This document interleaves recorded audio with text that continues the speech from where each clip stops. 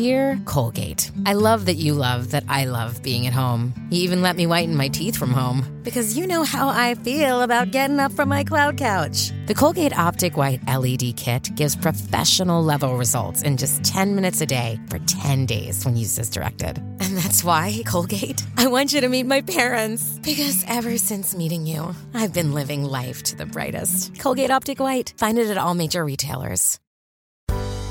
You are listening to the new Mutual Audio Network. Welcome home. The following audio drama is rated PG for parental guidance.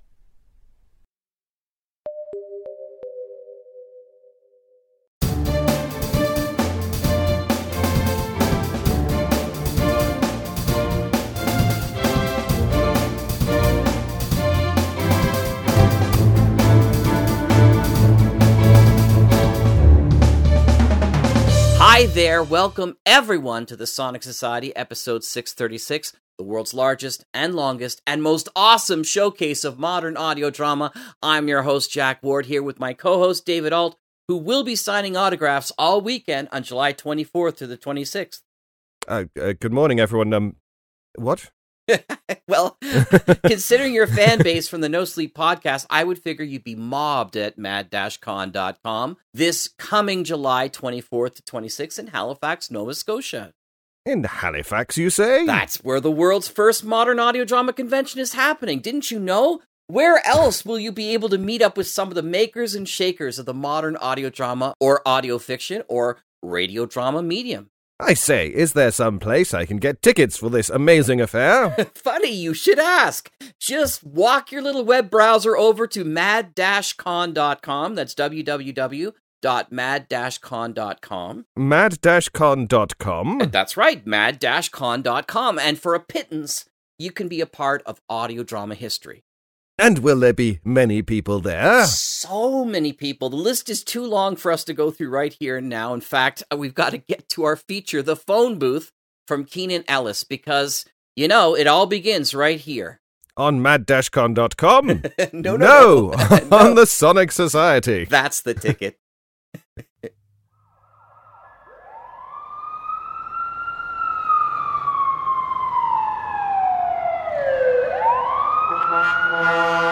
Lynn Knox sits comfortably in her firefighter overalls and a plain white tank. The fire chief is a small woman with a soft face, an easy smile, and arms of corded muscle. She has the lazy confidence of someone twice her size. We sit in her fire station, where behind her lies a corkboard overflowing with pictures and letters. Lynn gives me a small tour of the board before our interview. She points to the thank you letters from children and their cats, crude drawings of firemen fighting demons made of flame, and one picture of Lynn handing a soot-covered baby to a crying mother. Ah, you found it. That's Sammy. Found his crib trapped under a burning beam. Got there just in time. His mom is so sweet. She sends me a fruit basket every time he does, well, anything, really. First steps, first words, first time he went to the bathroom by himself. Oof. Always with a little note that reads, "All because of you." I don't know about that, but this photo is definitely my favorite. I can see why. Yeah, well, I'm gonna grab a beer. You want one? You want a beer? No, thank you. Oh, duh, you're working. I gotta say, I was surprised when you asked to speak with me. Thought, kind of podcast you're doing, you'd be looking for, I don't know, the more special stories. Your story isn't special? Well, to me it is, but it's nothing to write home about. You gonna sit, or is this a standing interview, or? Right, sorry. So, never done one of these before. Ooh, I don't know what I'm doing. Where do we start? Let's start at the beginning. Where were you on B-Day?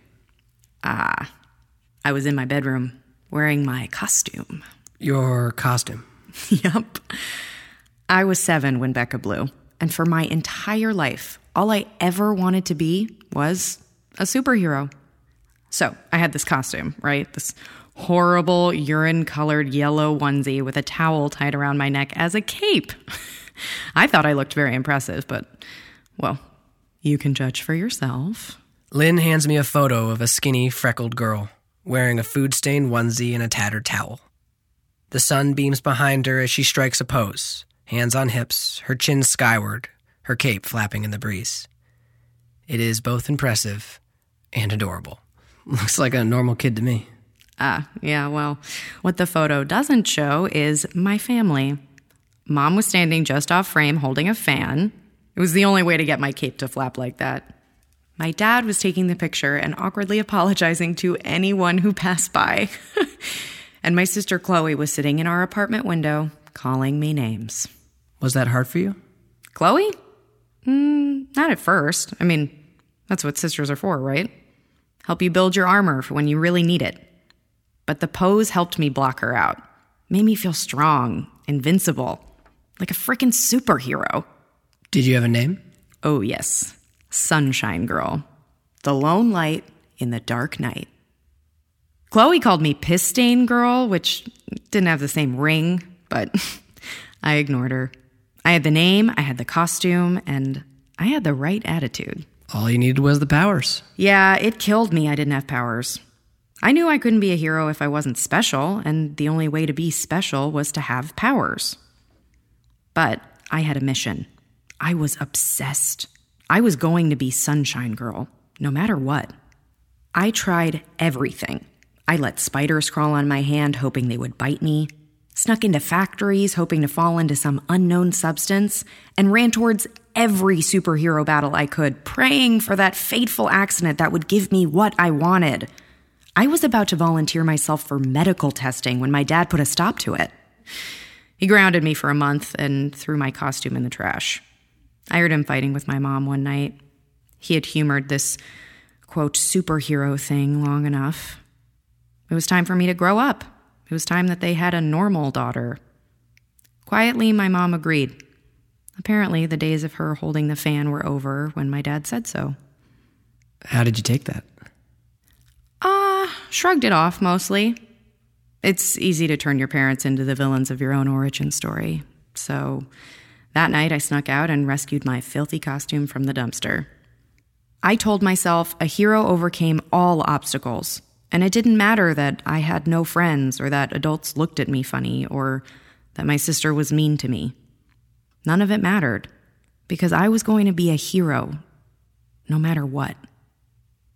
But I didn't consider my greatest villain of all, my older sister, Chloe. What happened? Well, it was the summer before first grade.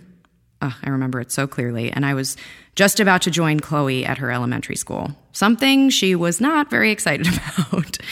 She had worked herself into a kind of queen bee. Everyone treated her with a mix of fear and respect that wouldn't survive if they met her weird pajama-wearing little sister.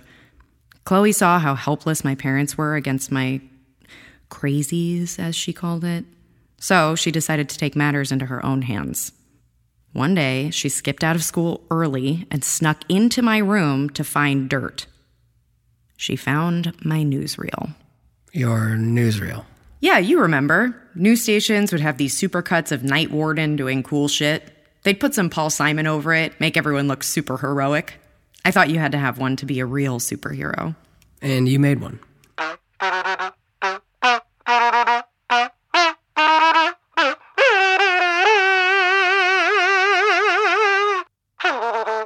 There is no need to fear. Sunshine Girl is here. Oh, that sounded so bad. Okay, let me go again. Dad, keep it going. Keep it going. Okay. There's no need to fear. Sunshine Girl is here. Hell yeah, I made one. I had it all planned out. I set up my dad's old video camera in the park. Then I placed my cat, Rosie, in a tree. The plan was to dash on screen, strike a pose, and declare in my deepest, most heroic voice, "There's no need to fear. Sunshine Girl is here." Let me guess, it didn't work out. You could say that. I tried to climb the tree, but fell on my ass. My upper body strength was for shit back then. Rosie was so frightened she actually climbed to a higher branch. I had to call my dad to help get her down. My first glorious outing as a superhero, all caught on camera. But It didn't matter. All superheroes suffer defeat, only to bounce back. I stuffed the tape under my bed and started making plans for the next one. I didn't even notice when it went missing. But then one day I came home and heard laughter in the living room. I heard my own voice. I knew what was happening, but couldn't stop myself from entering the room. There was Chloe, surrounded by her friends, imitating my heroic pose as my reel played in the background. Her friends were crying with laughter. When they noticed me, an awkward silence fell over the room. Then Chloe mimicked falling out of a tree, and they just broke down. I ran, covering my face, trying to hide my tears. Superheroes didn't cry, but I did. I slammed my door, locking it behind me. I could still hear their laughter sneaking its way under my door, through my opened windows, and up through the floor. I felt trapped, powerless, surrounded by a villain I couldn't defeat, couldn't even fight. I turned and found my costume hanging neatly in my closet. I hated it. Hated everything that it stood for. Hated the way it reminded me of what I could never be. I ripped it down and tried to tear it apart with my bare hands, but I wasn't strong enough. I grabbed some scissors and cut and hacked at my beautiful costume. It came apart easily. It was pretty cheap material in the end. When I was done, I sat on the floor and cried amidst an unwashed towel and a torn-up onesie. I stayed there all afternoon. My parents tried to speak to me through my locked door, but I didn't respond. I heard my sister's friends leave and my parents yell at her. Chloe knocked to give me a half-hearted apology, but again, I didn't say anything. Instead, I tied the cut-up towel around my neck and stood. I struck the pose, chin skyward, hands on hips, and tried to feel this confidence that the pose always gave me. But I didn't feel like a hero. I felt like a stupid little girl with a dirty towel tied around her neck. I wanted to disappear. I wanted Chloe to die. I wanted to never have put the stupid costume on in the first place. I wanted everything I couldn't have. But then B-Day hit, and I got everything I ever wanted.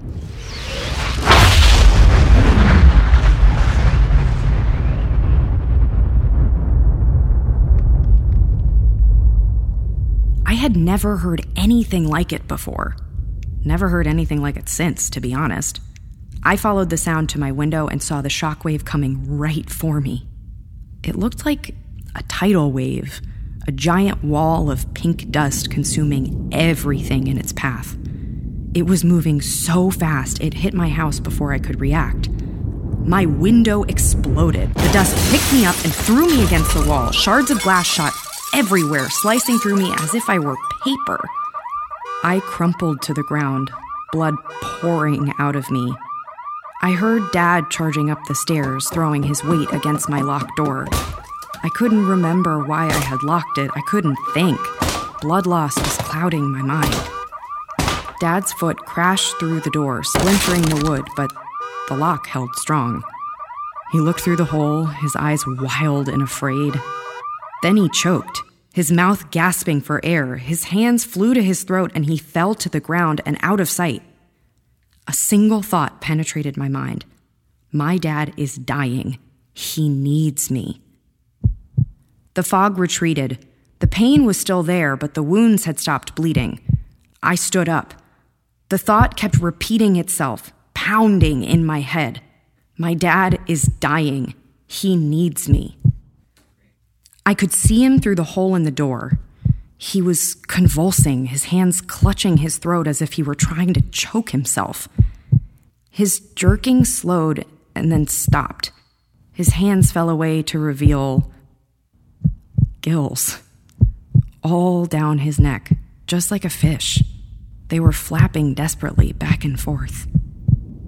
I pulled on the door, but the handle was broken. It wouldn't unlock. I couldn't get to him. My dad was going to die. I stopped thinking. I grasped the door handle and pulled. My tiny arm strained, but it didn't budge. So I placed my foot on the wall for a little extra leverage and pulled again, harder. And strength like I had never known came from somewhere, tearing the door completely off its hinges. Through the shower of splinters, I could see my dad. His face purple, his lips gasping madly for air. He didn't have a lot of time. I grabbed him by the shirt and pulled. He was so light, like a pillow. I dragged my 250-pound father down the hall towards our fish tank. Then I hoisted him over my shoulders and dumped him fully into the water. Bubbles erupted from his mouth, his new gills greedily drinking in air, and finally, he took a breath. He smiled at me, but I was already turning. The apartment was filling with smoke. It billowed down the hallway. With a last look at my father, I charged down the stairs and into the kitchen.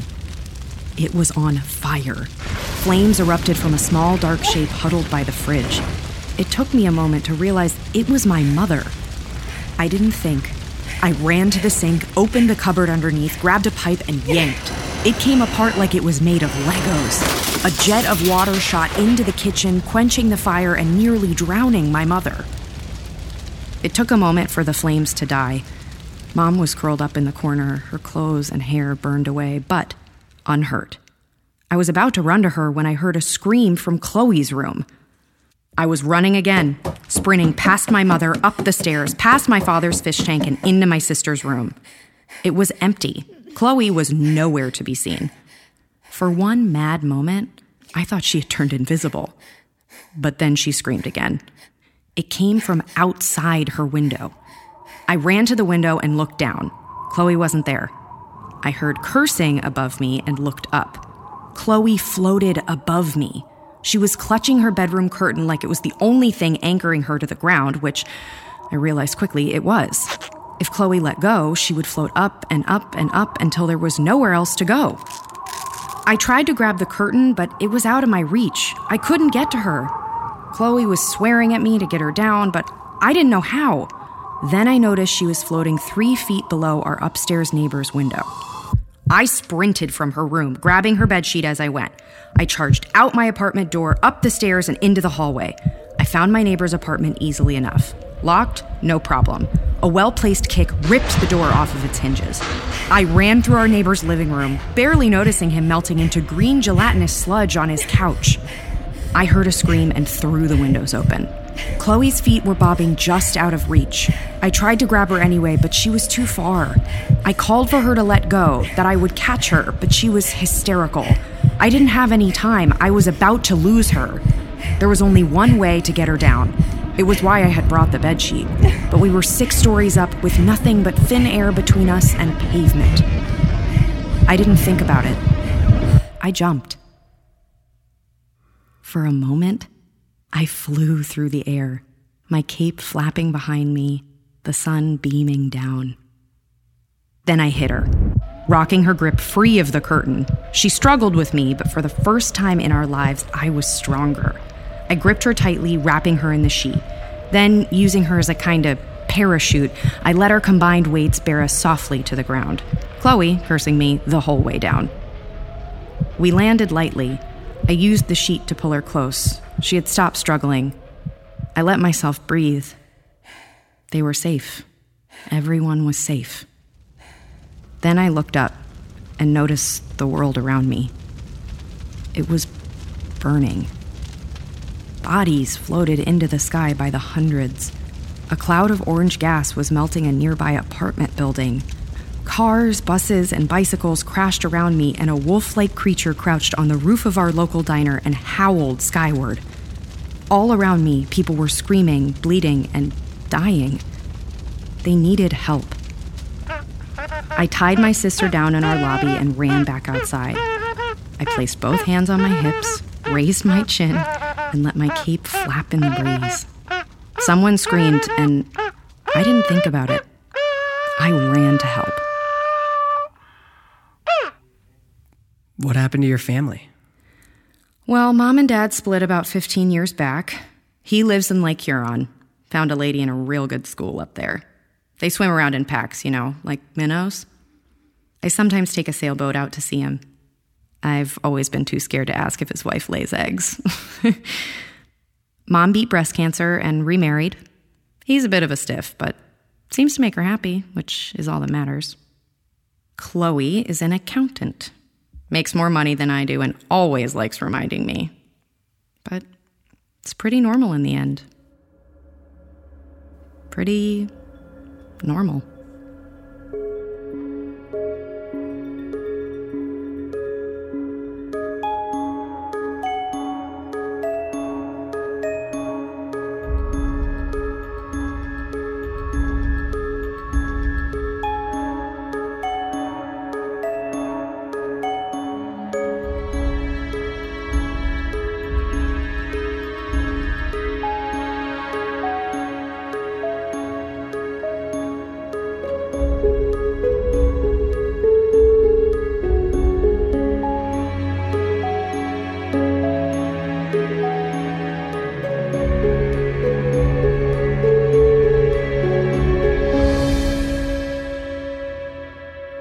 This has been a production of the Fool's Gallery Podcast Network. Today's episode was written and directed by Keenan Ellis, produced, recorded, mixed, and mastered by Joseph Freeman at Freeman Recordings, and starred Allie Leonard and Keenan Ellis. Theme composed by Alexander Taylor. If you enjoyed our podcast, please subscribe, rate, and review us online. You can also check us out on Twitter, Instagram, Facebook, and of course our website, foolsgallery.com. Lastly, please consider becoming a patron at patreon.com/foolsgallery. Thank you for listening, and we'll see you next time for the Phone Booth Episode 2, H2O. Welcome to the Phone Booth on the Fool's Gallery Podcast Network. My name is Keenan, and I would like to take a second to thank several of our patrons. To Allie Weir, Alyssa Meyerly, Christopher Hackett, Kimberly Hackett, Judith Hackett, Corson Ellis, Joan Ellis, Kevin Ellis, Jim Young, Lou Silverman, Richard Kaufman, Zach Adams, and Sam Lucci, thank you for your support. We couldn't make this show without you. If you would like to join them, go to www.patreon.com/foolsgallery and take a look at our rewards. Thank you for listening, and enjoy the Phone Booth Episode 2, H2O.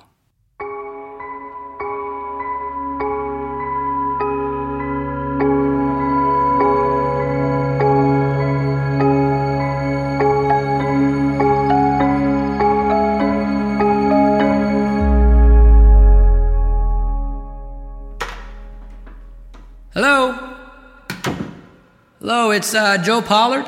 Hey, Joe, over here, in the back. Today's interview stands on the far side of an empty warehouse. This place was once the headquarters of the Human Reclamation Project, the brainchild of the woman who greets me with a tired smile and a soft handshake. Her name is Taylor Browning. Let's talk in my office. The echo will be murder on your mic. Taylor stands beneath a banner that reads, "Bring back our humanity." Someone obviously had trouble removing it from the wall and gave it up as a lost cause. She looks worn, older than her 58 years. A lifetime of resisting the world Becca Orlovsky built seems to have taken its toll. Come on, you're just in time to watch me clean out my desk. Watch out for the leak. I would ask the super to fix it, but I don't really see the point now. Sit. Sorry about the mess. Moving out can be a real pain. I found an apple this morning that had grown legs and was walking away. That was a joke. Sorry, I'm a little nervous. That's all right. What are you nervous about? This story, it's not something I like to relive. I wouldn't have agreed to this if my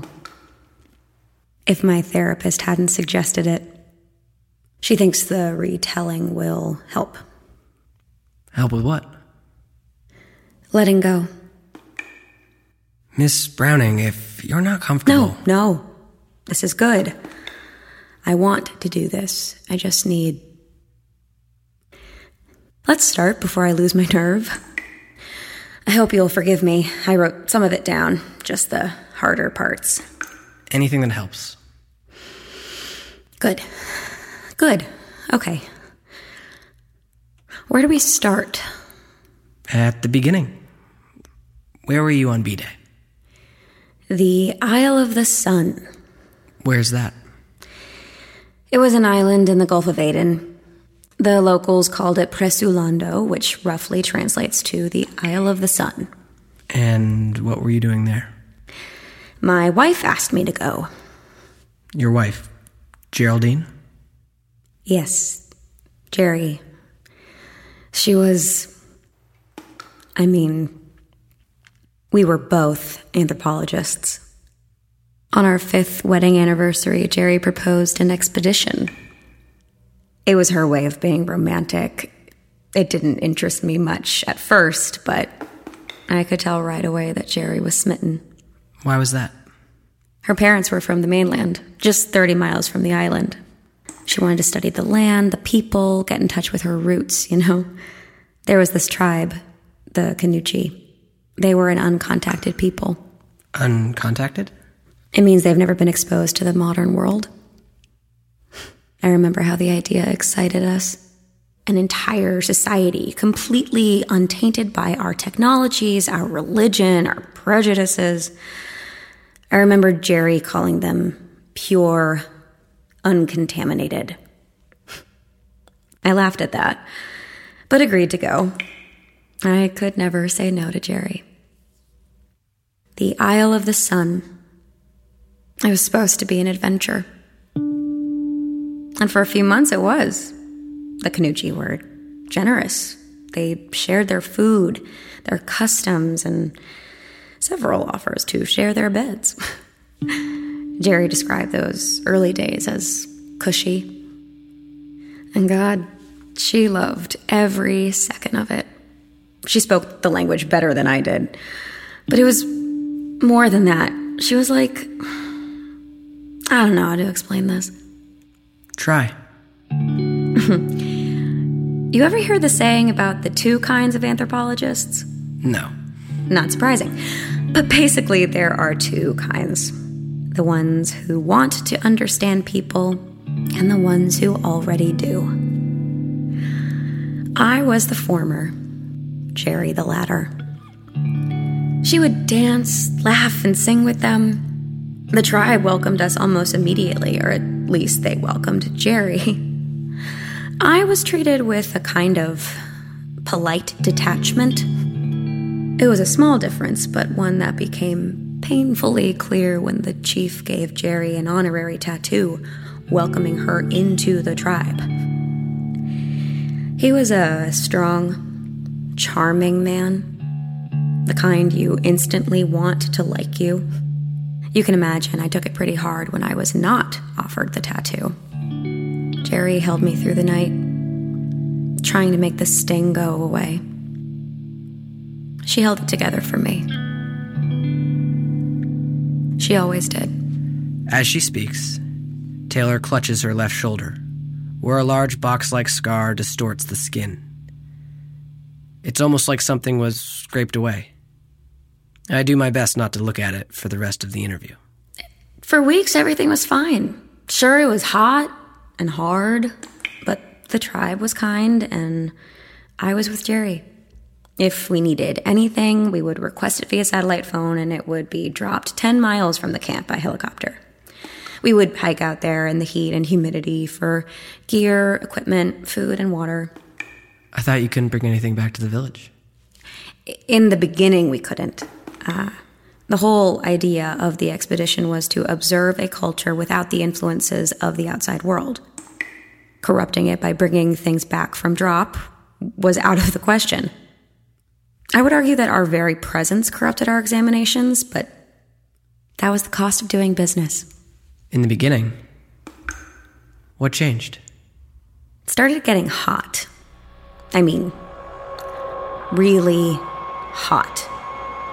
We were on an expedition in the Gulf of Aden. We expected a little heat, but nothing like this.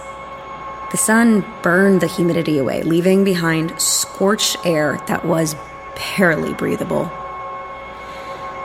Then their well went dry, then the closest stream. The tribe was used to going without water, but as the heat increased, even their options began to run out.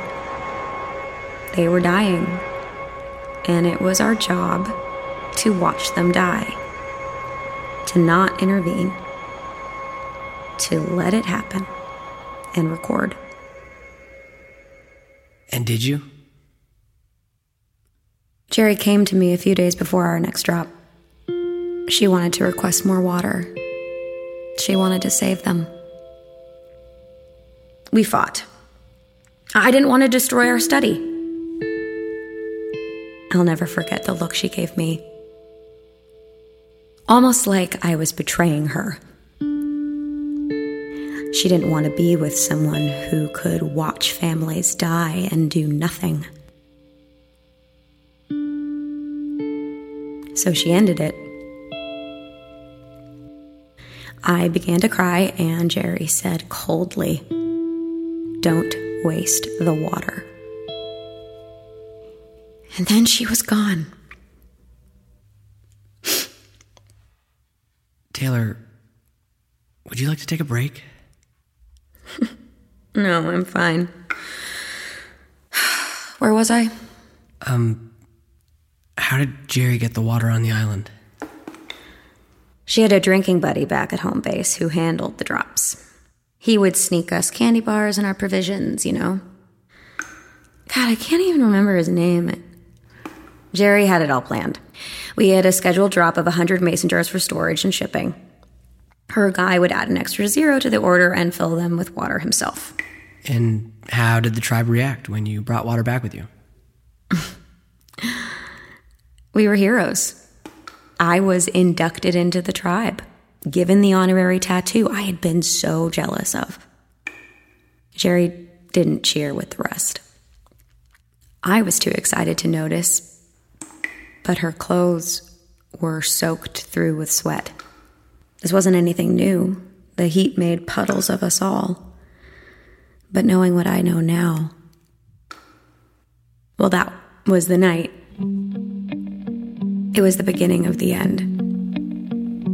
That night, though we didn't know it, was B-Day. The world and our lives were about to change forever. But we were feeling pretty good about ourselves. I remember the sky was clear and there was a rare, cool breeze coming over the sea. We thought the pink clouds were from the sunrise. A good omen, the chief told me. Everything was going to be okay. We drank and laughed and drank some more. And through it all, Jerry kept sweating. It was unnatural. She was soaked morning, noon, and night. It poured off of her in droves. I was worried. I called home base requesting extraction at the next drop. I didn't tell Jerry. We weren't speaking. But our study was over. It was time to go home. The day came and we hiked out. I was hoping for an extraction, Jerry for water.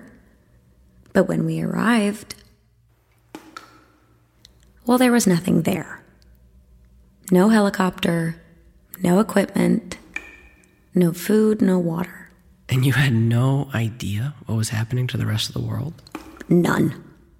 We couldn't know, because on our island there was only one person who had changed. Only one. Only Jerry.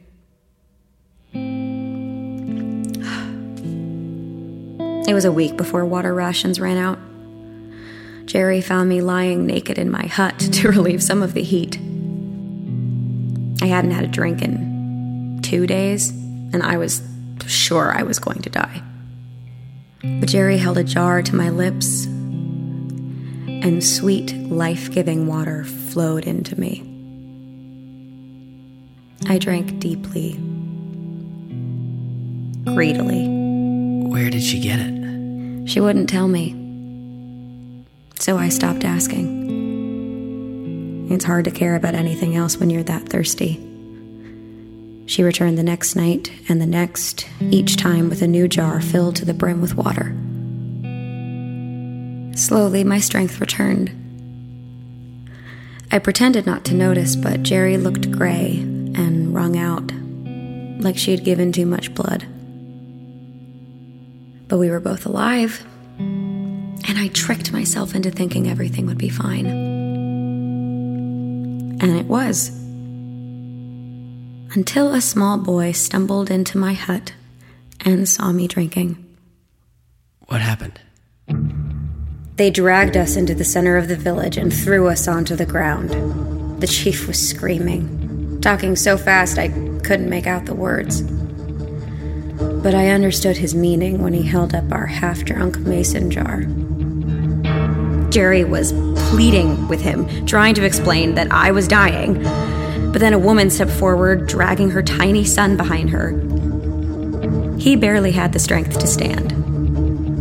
Jerry's voice grew silent.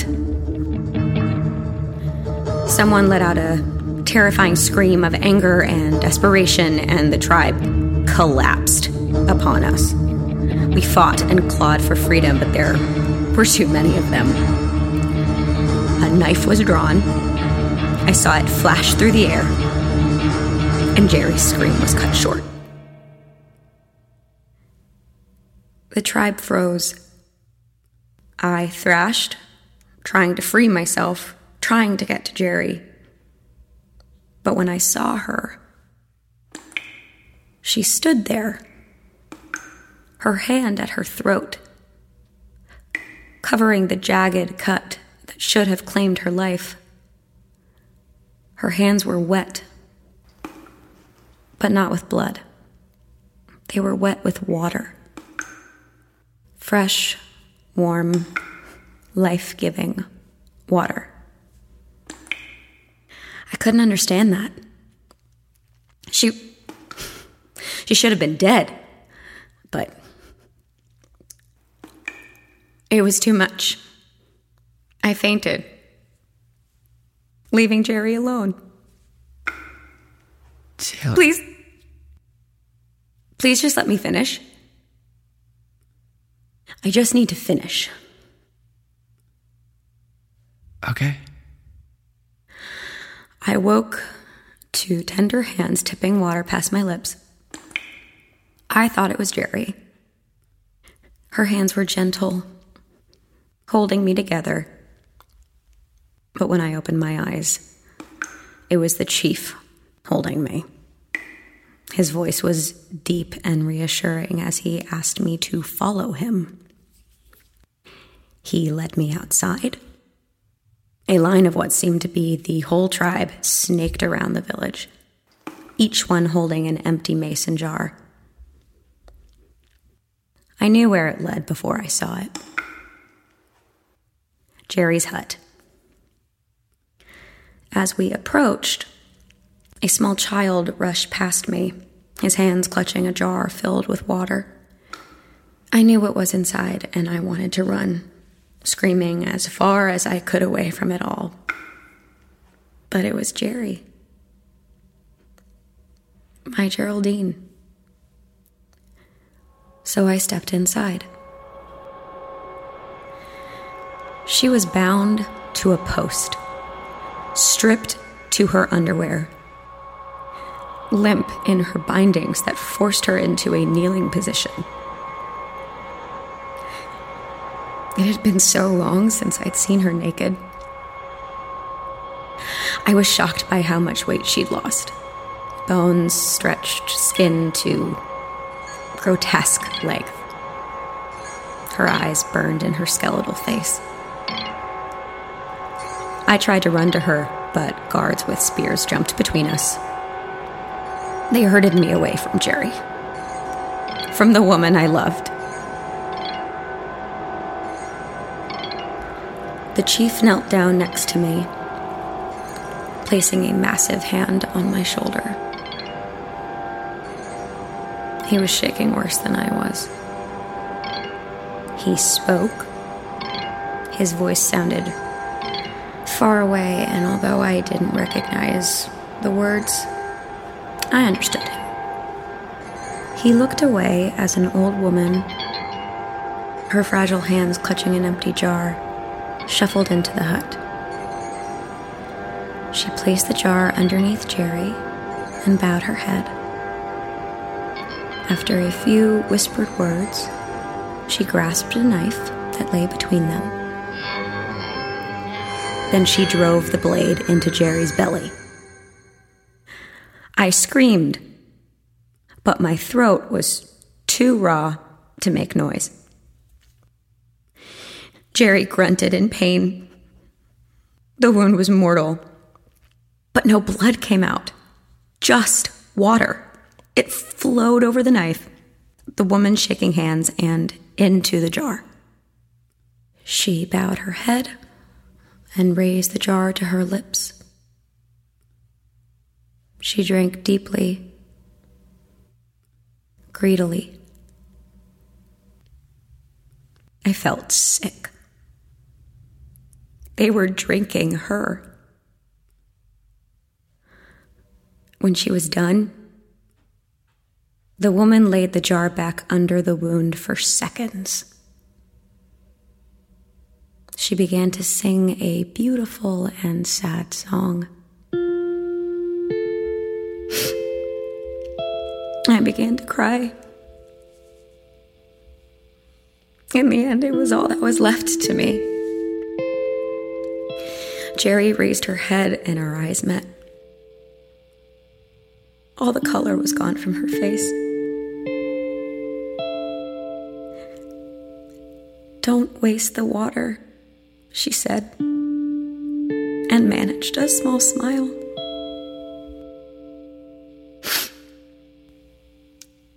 I stopped crying. The chief tried to pick me up, but I shoved him away.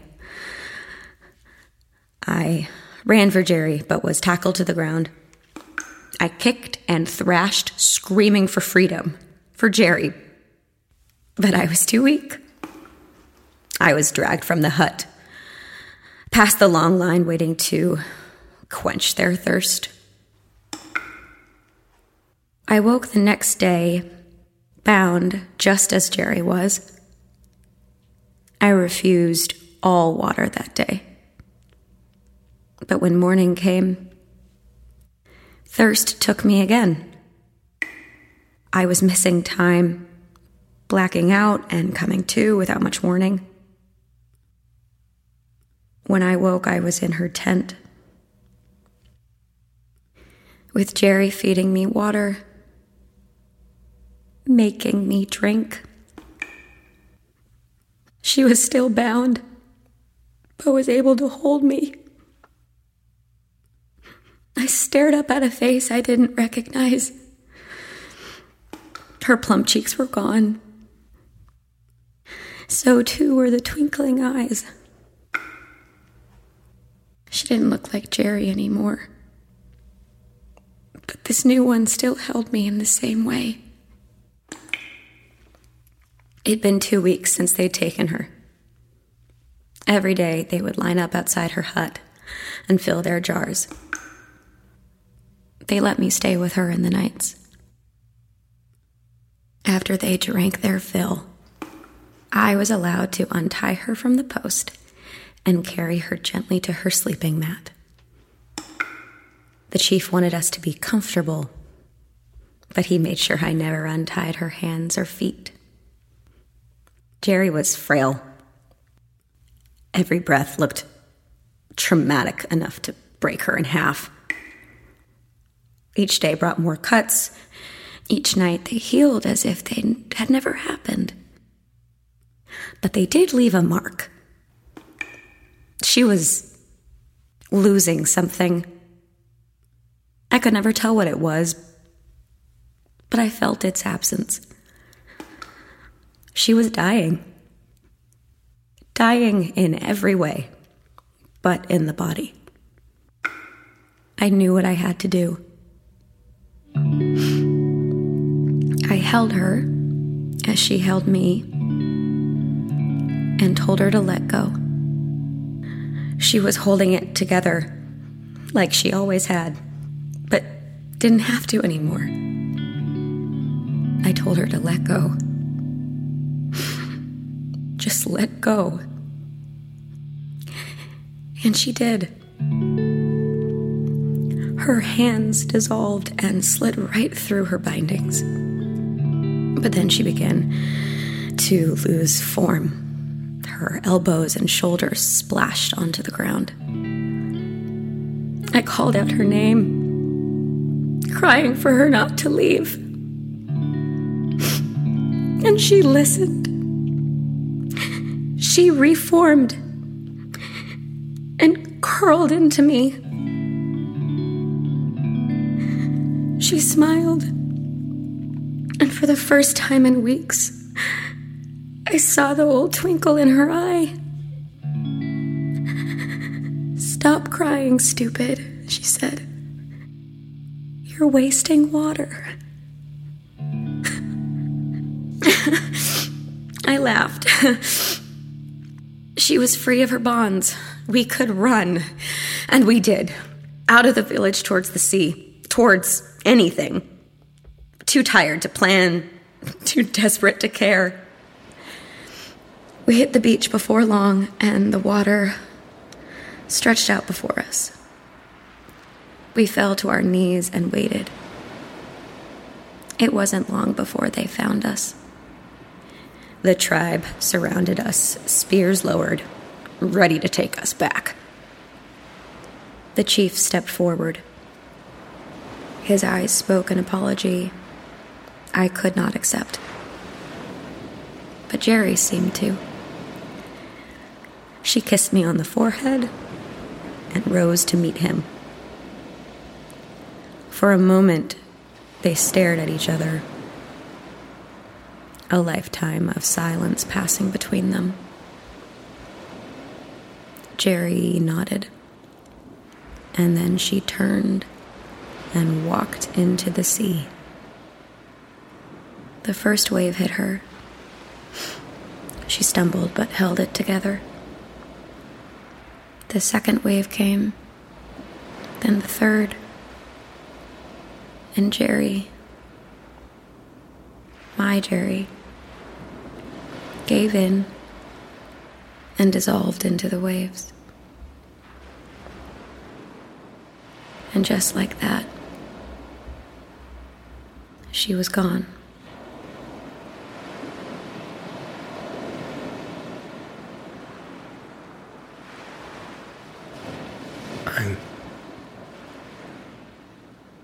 I'm sorry. Yeah, me too. I sat on that beach through the night, staring at the foam of the waves. The Canucci didn't trouble me. With Jerry gone, there wasn't any point. For a time, the chief sat next to me. We did not speak. I didn't even look at him.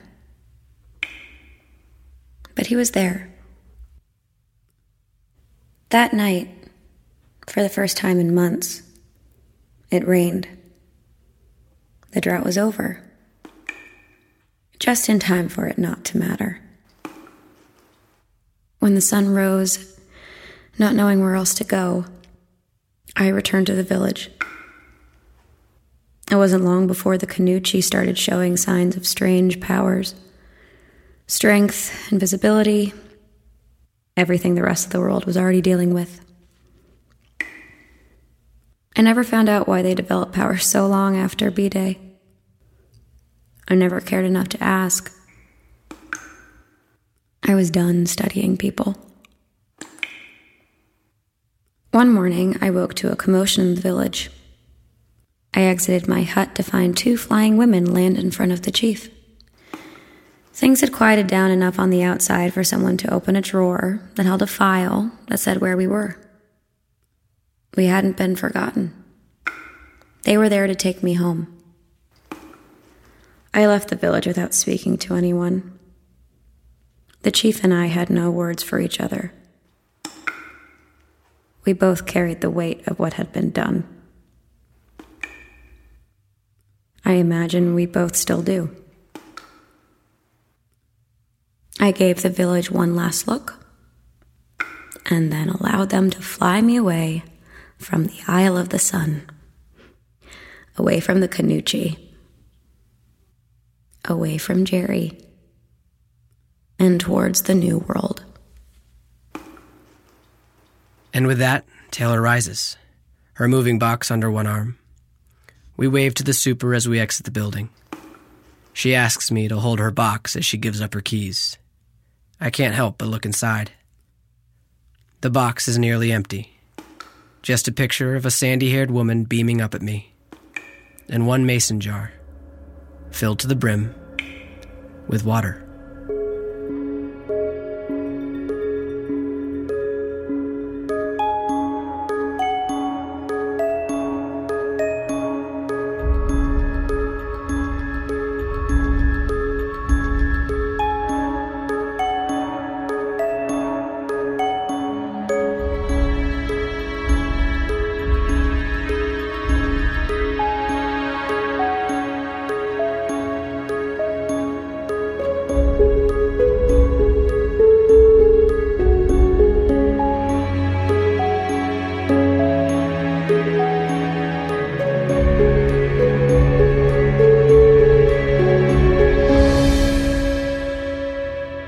This has been a production of the Fool's Gallery Podcast Network.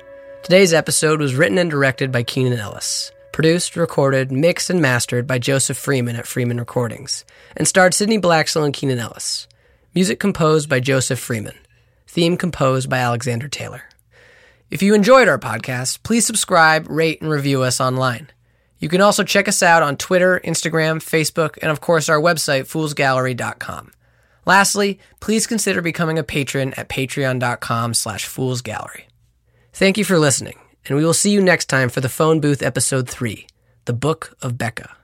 And that's this week's show. Please check out the show notes for more of The Phone Booth at sonicsociety.org. And until next time, I'm David Alt. Thank you for listening. And I'm Jack Ward. Have a lovely morning.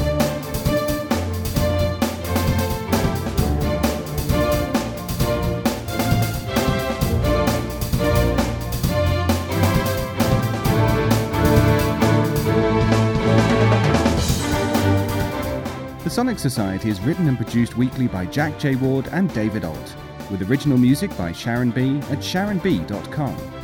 All features, interviews, and audio drama shorts are owned completely by their originators and provided to the Sonic Society by Creative Commons licensing. The Society itself originates from Halifax, Nova Scotia, Canada. Thanks for listening.